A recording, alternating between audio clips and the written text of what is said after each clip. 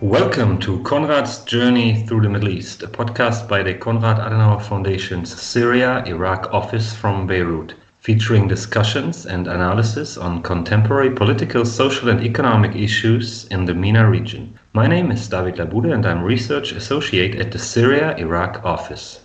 Today I would like to take a look back at the Arab Spring in Syria and Iraq. How did the events unfold in 2011? How was it in Damascus or Baghdad at that time? And what is left of the demands a decade after the uprisings?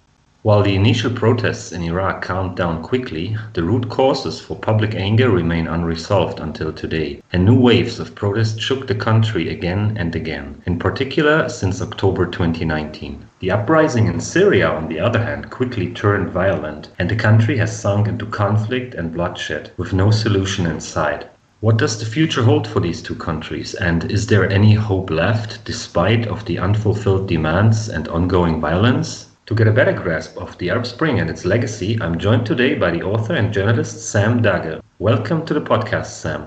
Hi, David. It's great to chat with you for this podcast. I appreciate the opportunity. Sam, starting in February 2011, you covered the Arab Spring uprisings in Egypt, Bahrain and Libya. Then you moved to Syria and became the only reporter for a major Western media outlet based full-time in Damascus from 2012 to 2014. Before being detained by the Assad regime and thrown out of the country. Could you tell us how it was to be in Syria during this time? I was based in Damascus, and I got a chance to report from other parts of Syria as well, like Homs and the coastal region in the west and Aleppo in the north. And it was an opportunity to witness firsthand the measures that were being taken by the regime and its allies to crush the rebellion. So I saw with my own eyes how the regime was besieging opposition areas, bombing them nonstop and starving them into submission. And I also, lived through this almost like surreal world. It was this stark difference between the areas that were controlled by the regime and the areas that were outside the regime control. And I observed this in Homs, in Aleppo, and Damascus. So, for instance, in Damascus, much of the center was controlled by the regime, and most of the suburbs were controlled by the opposition. So the regime was making life hell for people living outside its control, bombing them, besieging them, starving them. And at the same time, at least back then, obviously the situation is different now, but at least back then between 2012 and 14, life on the surface was more or less normal in the areas controlled by the regime. It was a way for the regime to say, you can submit to the rule of Bashar al-Assad and you will be safe and you will live normally. Again, this is the impression that the regime wanted to give to people, or you can defy the regime and you can live the hell that the people who've dared to come out and oppose the regime are living through right now. And so you would be in the center of Damascus and everything on the surface is more or less normal. Restaurants are open, shops, people are in the parks, nightclubs, more or less on the surface, everything is normal, people going to work, to schools. And then, on the mountain that's just overlooking Damascus, Mount Qasyun, that's where the regime had its artillery and was shelling, the suburbs just beyond the capital. So you could hear the outgoing artillery and rockets, and you can even see the impact, the smoke plumes in the horizon. And then you can also hear the planes, the planes overhead that are on their way to bomb the opposition areas. So it was quite surreal. You knew something horrible was happening just a few miles from where you are, but where you are, everybody was pretending that everything was more or less normal. And also, I was able to observe, I think, how the regime was able to co-opt the UN humanitarian agencies, particularly the World Food Program, and to use these programs in its strategy to starve opposition areas into submission, because all these UN agencies were based in Damascus, in the center, in the areas controlled by the regime, and they had to operate according to the rules set by the regime. So the regime was deciding which area was getting UN food baskets or UN aid or UN medical supplies. And I think, unfortunately, the UN agencies went along for the most part with, the regime's dictates and rules. And I got to observe that, firsthand. And also what was really staggering for me was living through the fear and paranoia and seeing, how the Syrians were actually grappling with it. Because for the most part, even in Damascus, the majority of the people were, deep in their hearts were against the regime, but they couldn't say anything because of, what the regime would do to them. Because by then, 2012, 13, 14, the prisons were full of people who were just arrested for maybe posting something on Facebook or maybe being suspected of being against the regime. And then you had sort of the grim situation where a lot of people were tortured to death in prison, and sometimes their bodies would come back to their relatives who are, living under regime control. And this was, again, the regime's way of telling people living in regime controlled territories, be careful. This is the price you would pay for defiance. We will send you back as a body to your families. So it was quite incredible, and upsetting, and to live through all of that. Thanks for these striking depictions of the situation in Syria at the beginning of the uprising. You have mentioned that parts of Syria relatively quickly became war zones, whereas other parts, like for example Damascus, Tartus, and Latakia, were mainly spared from war. Today, wide parts of Syria are in ruins. The ongoing war killed at least 500,000 people and displaced half of the population. Just last November, Syria marked the 50th anniversary of the Assad regime in power. How has the Assad family been able to rule the country for so long, despite of all these hardships you have just described?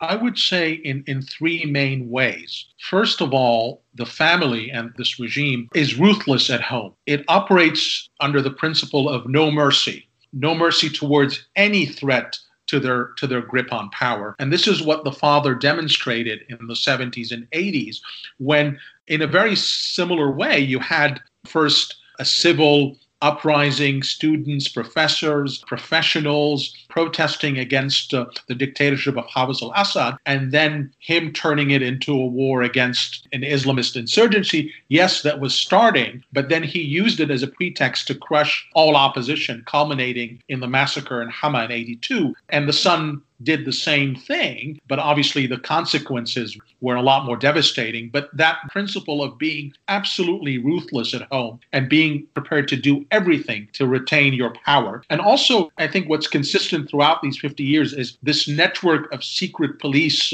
apparatuses that monitor citizens and cover every aspect of their lives. So every citizen is more or less monitored or affected by these secret police apparatuses. And these same intelligence services pretty much oversee every aspect of life in Syria. They oversee and control the organs of power. The government itself is controlled and overseen by the intelligence services, the army, the Ba'ath Party, the economy. So in a way, the Assad family has designed this coup-proof system where the army might be thinking about maybe turning against the regime, which is what happened when Bashar al-Assad faced the uprising in 2011. We saw desertions in the army, and we saw some top officers also defect. But at the end, that's not where the real power lies. The real power lies in the family and the intelligence services. And the second, way in which this family has managed to remain in power for so long is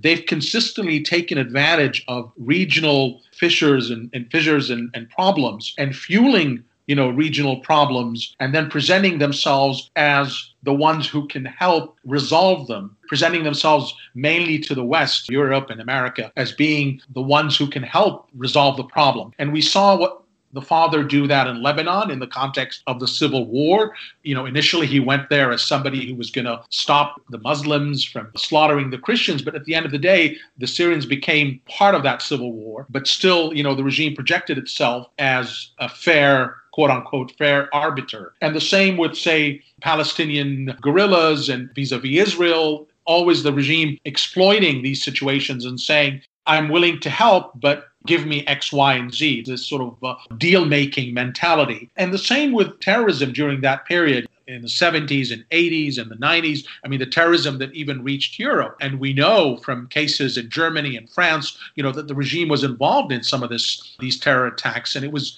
again, the way the regime operated, saying, I can do this, I can do these horrible things, but at the same time, I have the keys to stop this in return for certain concessions. And the son did the same thing for a while in Lebanon before, Syrian troops were forced out, and also in Iraq, where the regime was supporting the insurgency in all its forms, and be it the Ba'athist pro-Saddam insurgency or even the Al-Qaeda radical Islamist insurgency. The regime had an interest in seeing the Americans, sink in the mud of Iraq, and to make them think twice about maybe challenging the regime in Syria and then presenting itself as the solution. And then fast forward, we see it even now with the way many European intelligence agencies and countries are dealing with the regime now, maybe secretly, but they're saying the regime can help us fight ISIS, or the regime can help us control the refugee crisis. And then, of course, the regime being the entity that actually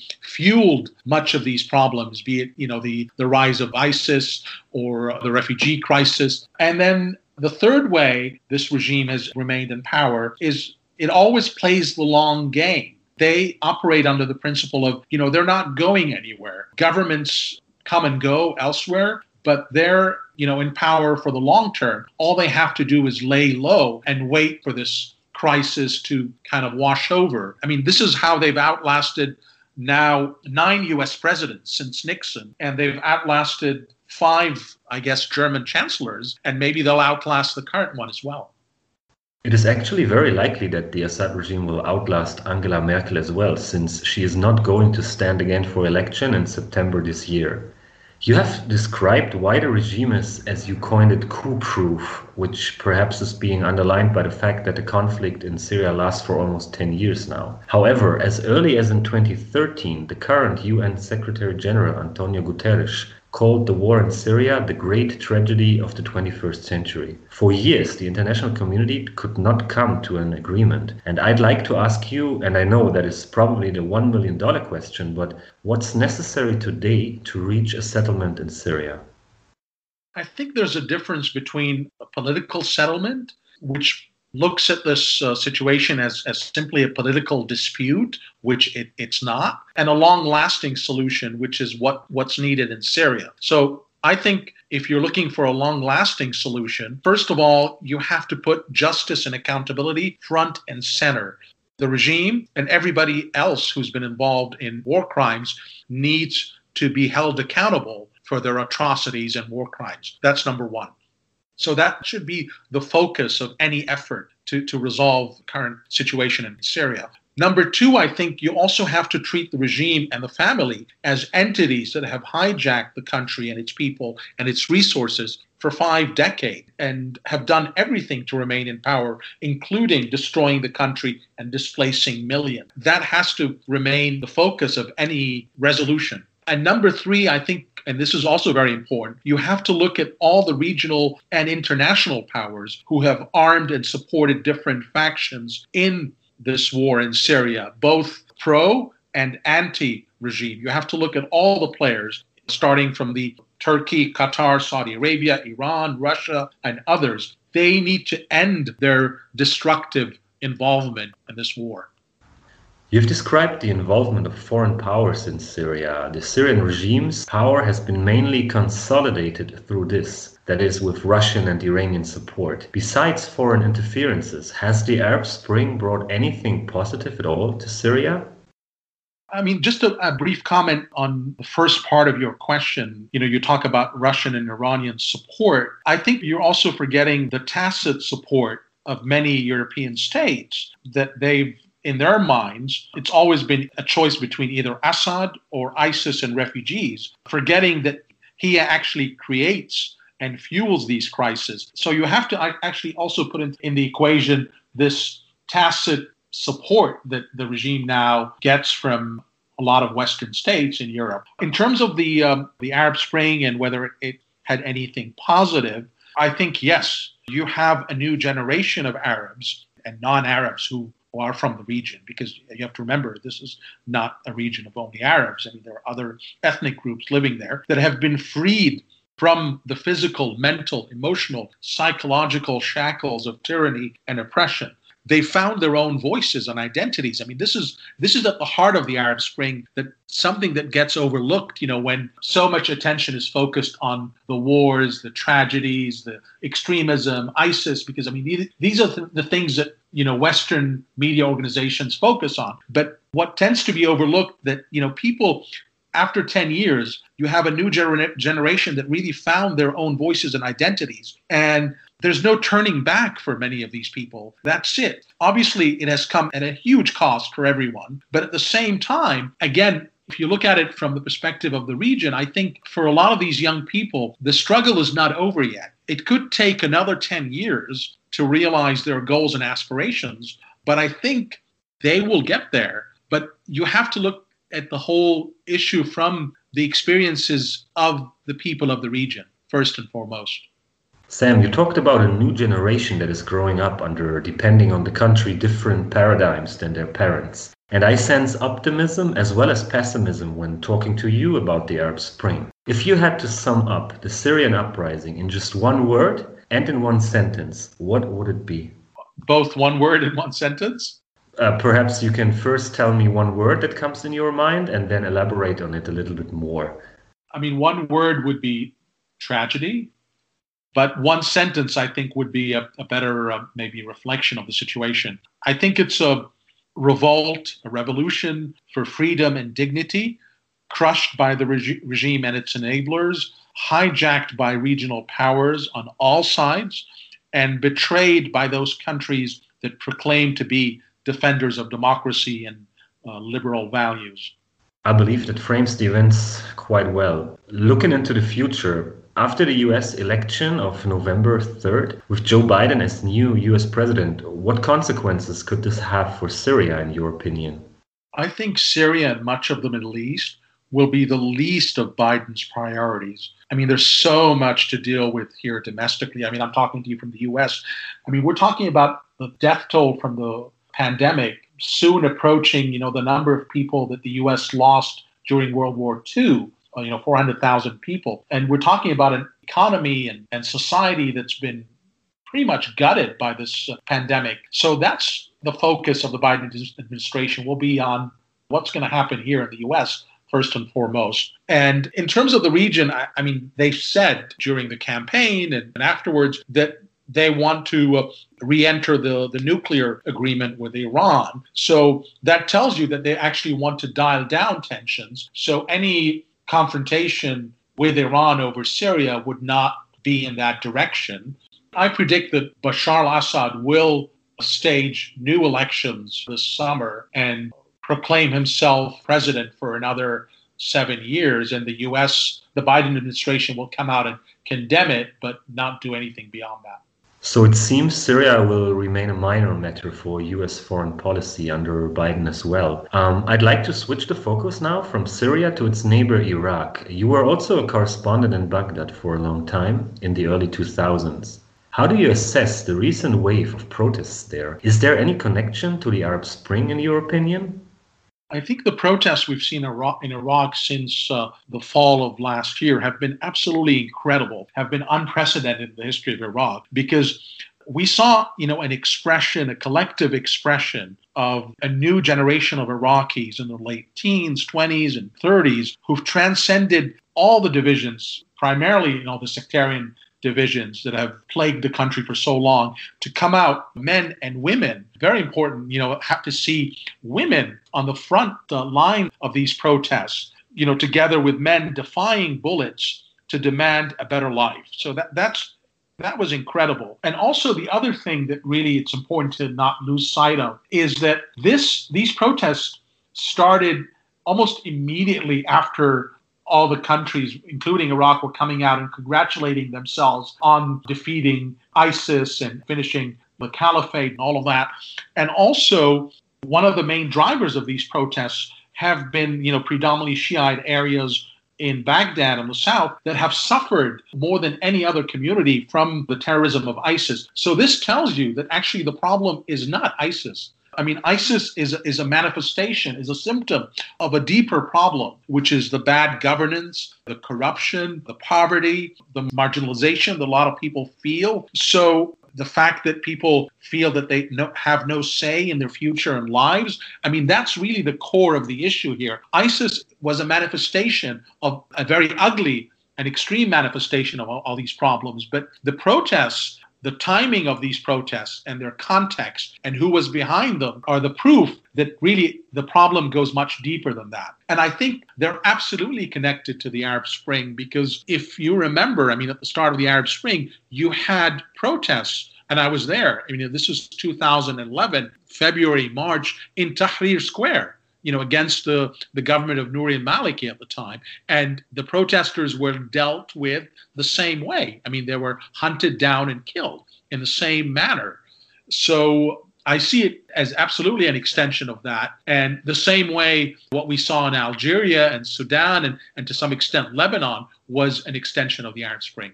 You have mentioned the ethno-sectarian quota system that is fundamental for the Iraqi political system, as well as perhaps its social fabric, and which we know is the same in Lebanon. Given the perhaps rigid political system in Iraq, what can the protests actually achieve? I mean, will they be able to topple the so-called muhassasa system, that is the quota system? The Konrad Adenauer Foundation has recently conducted an opinion poll in Iraq, and the overwhelming majority of Iraqis, that is 95%, said that they want to overcome the ethno-sectarian system. But how likely is it that such a fundamental change will take place? I think it could be realized if Iraqis are left to decide for themselves what kind of country they want to live in. So this means an end of these proxy power struggles, outside powers ending their intervention in Iraq and Iraqi politics, giving Iraqis the real chance to decide for themselves what kind of future, what kind of state they want to live in. I think it's absolutely possible, number one. Number two, you also have to see a change in, the way certain Western countries, European countries, like Germany, the US, France, the way they deal with a country like Iraq. Because at the moment, the attitude is our priority is terrorism and ISIS. Our partner is this government that's in place now. That's what we care about. That's where our interests lie, is in engaging and supporting this government. And we don't want to think of the alternative, because the alternative in their minds is chaos and maybe a return of ISIS, which is completely false. Because as I told you, I mean, the policies of these governments are the main drivers of the kind of extremism that we see, manifesting itself in ISIS and other groups. So you have to see this change in the way Europe and the US deal with a country like Iraq, to actually say, well, the real solution is to support, these forces of change, to do everything to make sure, they come to the forefront and are represented in the Iraqi government, in the Iraqi state. Unfortunately, we are already approaching the end of this podcast, but I'd like to ask you one last question. You have been observing the MENA region for many years. Do you see any positive changes, especially against the backdrop of the Arab Spring since 2011? It's certainly very bleak across the board. I mean, if you look at Lebanon, Iraq, Syria, Egypt, other parts of North Africa, it certainly looks very bleak, and it certainly looks hopeless across the board. But I think that's not the reality. I mean, I would go back to what I said earlier about the new generation, people in the region, young people in the region who look at the world differently, who interact with the world differently. I think these people will not go back. You also have to look at the millions of people who are now living outside the region, mainly in Europe, some in the US, other parts of the world, who are acquiring new skills and experiences, and who, I think some of them will probably want to go back and help rebuild their countries. So I think it's hopeful in the long term. Thank you, Sam, for inspiring some optimism and for being with us today. My pleasure. Thank you very much for the opportunity. Thanks to our audience as well for listening. We will see you again soon. Stay tuned on the topics, and please follow us on Twitter, Facebook, and LinkedIn at CAS Syria Iraq.